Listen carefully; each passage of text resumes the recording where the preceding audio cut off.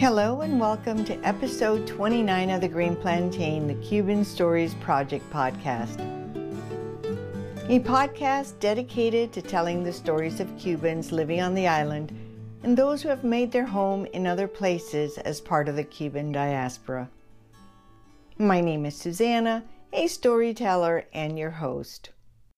Today's episode is the story of a friendship between Maria Rey and me, and the evolution of our relationship, full of surprises. I met Maria in December of 1985 when I joined the Tampa Electric Company Central Test Laboratory. We hit it off immediately, and I began to call her Mari like I call my cousins, who also carry the name of Maria. One day in the lab, her laughter hung in the air, and it reminded me so much of them. Luz Maria and her daughters Mariberta and Maria Elena, and Luz Berta and her daughter Berta Mari, known as Bebe. It wasn't just the tone of her laughter, but also her smile and the twinkle in her eye that reminded me of them. I asked her, "Where are you from? You look so familiar to me." She responded, "Santa Clara, Cuba." "Oh, wow, me too." Amazed at the remarkable resemblance between her and my cousins, I told Mom about it when I got home. Of course, Mom asked me if I had asked Maria's maiden name. Well, I hadn't. The next day, under a bright blue sky, one of those freezing Florida December days, Mari and I sat outside on a bench drinking coffee, and I asked for her maiden name. She said, "Sejo." I took another sip from the mug cradled in my gloved hands and said, "We don't know anyone by that name." That evening, I delivered the news to my mother, saying that we didn't know any Sejos, and she exclaimed, "But we do know the Sejos. Your Aunt Maria married Aniceto Hernandez, and the Sejos married into the Hernandez a few times." I was blown away. Mom had never mentioned the Sejos before. Mari was related to my cousins. I couldn't wait to tell her the news. This fantastic coincidence created a bond that grew into a friendship and a relationship that felt like family. But unfortunately, working and raising children got in the way of any serious research regarding her familial bonds to my Marias. Mom and other Marias passed away during this time, and we didn't have a chance to expand on the Sejo Hernandez connection. But along the way, I found that my Marias share a direct connection through their great-grandparents, who were siblings, Rosalia and Blas. Rosalia Hernandez married Cristobal Sejo, and from that union, 3 generations later, Mari was born. Blas Hernandez married Encarnación Hernandez, and from that union, 2 generations later, Luz Maria and Luz Berta were born. Then Mariberta, Maria Elena, and Bebe. I believe that the resemblance of my Marias is through the Hernandez, and I would love to compare a picture of Rosalia with them. Not too long ago, I received a message from Ancestry. "You've got mail." Oh, well, no. Actually, it read, "You have a new cousin." What? Maria Rey Sejo, my cousin? But how? I could not believe the information. Mari was related to my Marias, but she was also related to me through her mom's side. I called her immediately. I had shared my love of genealogy with her for 30 years as she became more interested in her roots. Then a golden opportunity arrived for us when Mari's mom, Delfina, moved to Tampa, and then her sister Ursula followed from Cuba. So we scheduled to meet one Saturday afternoon at Mari's home to cobble stories of old. We all received a few surprises during the short meeting with her mom and aunt. Mari's mom is a Machado, and the Machados lived in Manahanabo, a rural area adjacent to Santa Clara, where my grandparents Manuel and Eleuteria raised their family. During this visit, I learned that Gerardo Machado, who later became president of Cuba and was my grandfather's best friend, is Mari's cousin. I shared the story of my grandmother, Eleuteria, who went to school with some of the Machados, and her perceptions of one of the boys. We chuckled, sharing stories until the afternoon heat drove us indoors. Last year on social media, you might have seen a bit of this story when we had the first Corny Sunday Cuban-style celebration to learn about our culinary legacy. On that Corny Sunday, Mari showed me around her mom's house during a brief interlude before lunch. And on the wall was a picture of her maternal great-grandmother, Damasa Amelia Perez Morales. I inhaled a gasp. In front of me was perhaps our family connection, Perez de Morales. The family story unravels as we research our ties through our maternal lines. I'm fortunate to count Mari as a dear friend and one of my oh so many Marias.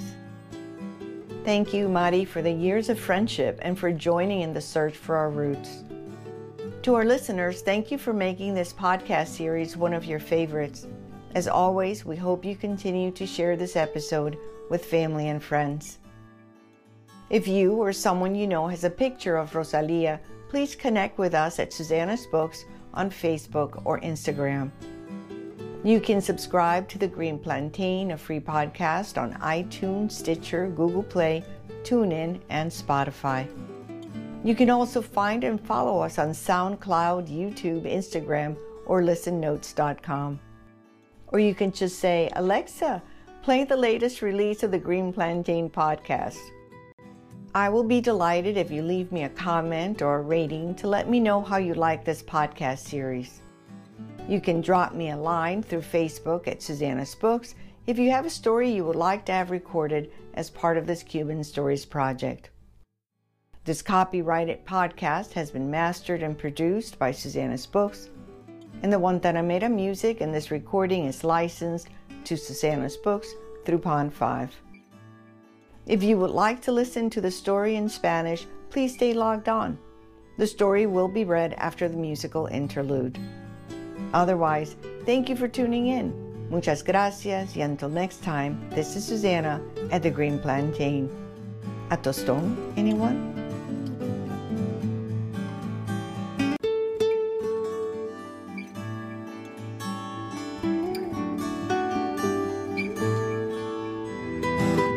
Hola y bienvenidos al episodio 29 del podcast The Green Plantain, The Cuban Stories Project.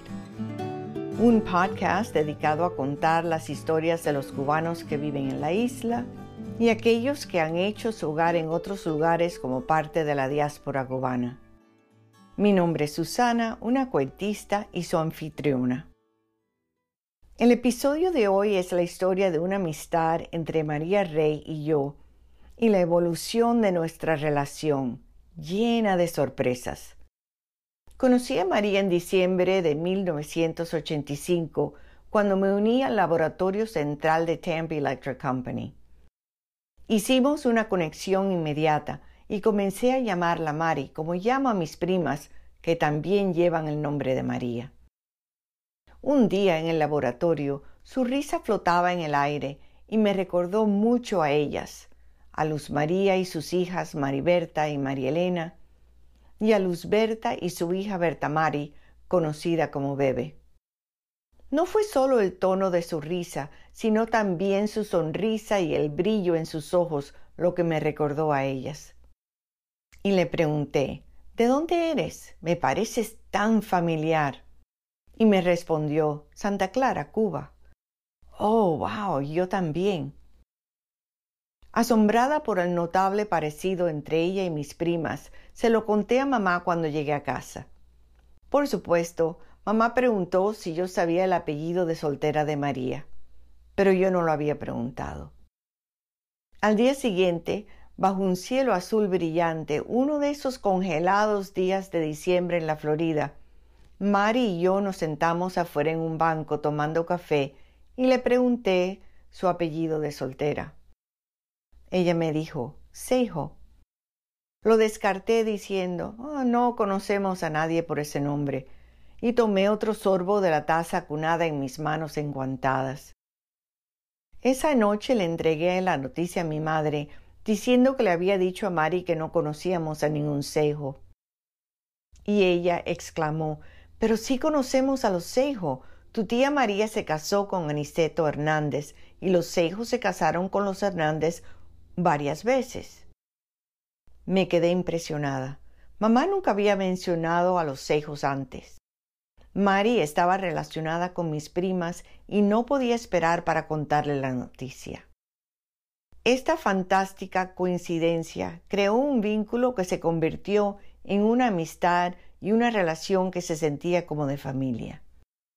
Pero desafortunadamente, trabajar y criar hijos se interesó en el camino de cualquier investigación seria con respecto a sus lazos familiares con mis Marías. Mamá y otras Marías fallecieron durante este tiempo, y ella y yo no tuvimos la oportunidad de ampliar la conexión Seijo-Hernández. Pero en el camino descubrimos que mis Marías comparten una conexión directa a través de sus bisabuelos, que eran hermanos, Rosalía y Blas. Rosalía Hernández se casó con Cristóbal Seijo y de esa unión 3 generaciones después nació Mari. Blas Hernández se casó con Encarnación Hernández y de esa unión 2 generaciones después nacieron Luz María y Luz Berta, y después Mariberta, María Elena y Bebe. Creo que el parecido de mis Marías es a través de los Hernández y me encantaría comparar una foto de Rosalía con ellas.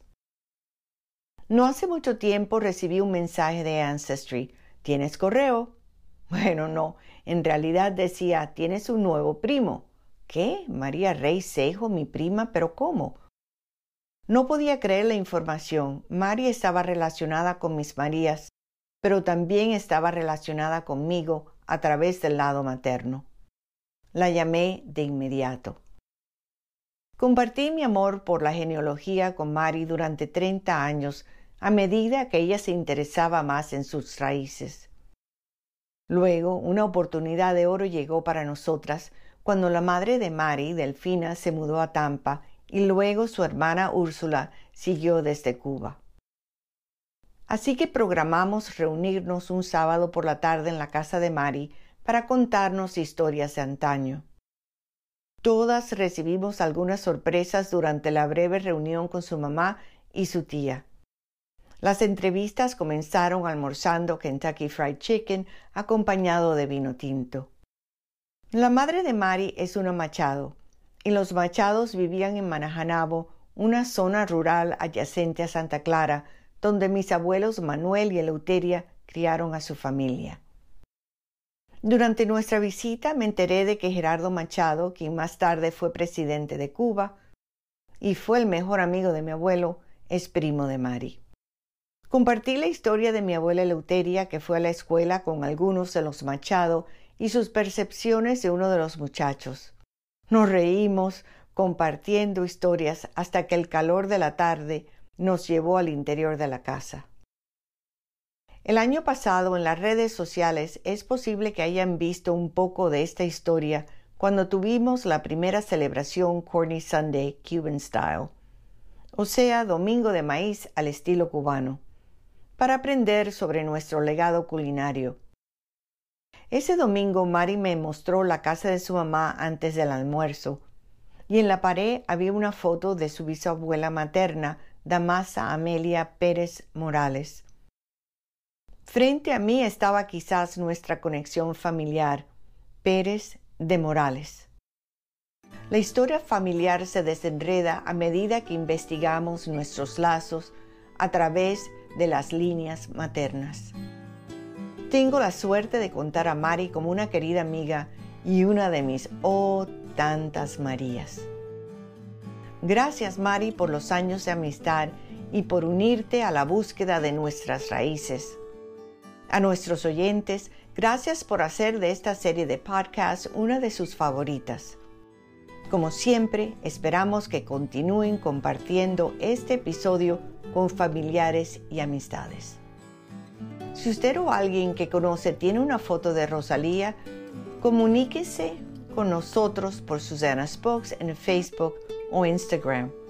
No olviden que se pueden suscribir a The Green Plantain, un podcast gratuito en iTunes, Stitcher, Google Play, TuneIn o Spotify. También nos pueden encontrar y seguirnos en SoundCloud, YouTube, Instagram y en listennotes.com. O simplemente pueden decir, Alexa, toca el último lanzamiento del podcast The Green Plantain. Yo estaría encantada si me dejaran un comentario o una calificación para hacerme saber cómo les gusta esta serie de podcast. Pueden dejarme una línea a través de Facebook en Susanna's Books si tienen una historia que les gustaría grabar como parte de este proyecto de historias cubanas.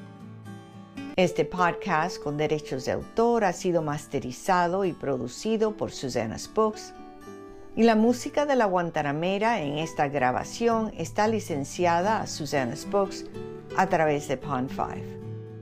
Gracias por sintonizarnos y hasta la próxima. Esta es Susana at the Green Plantain. ¿Un tostón, anyone?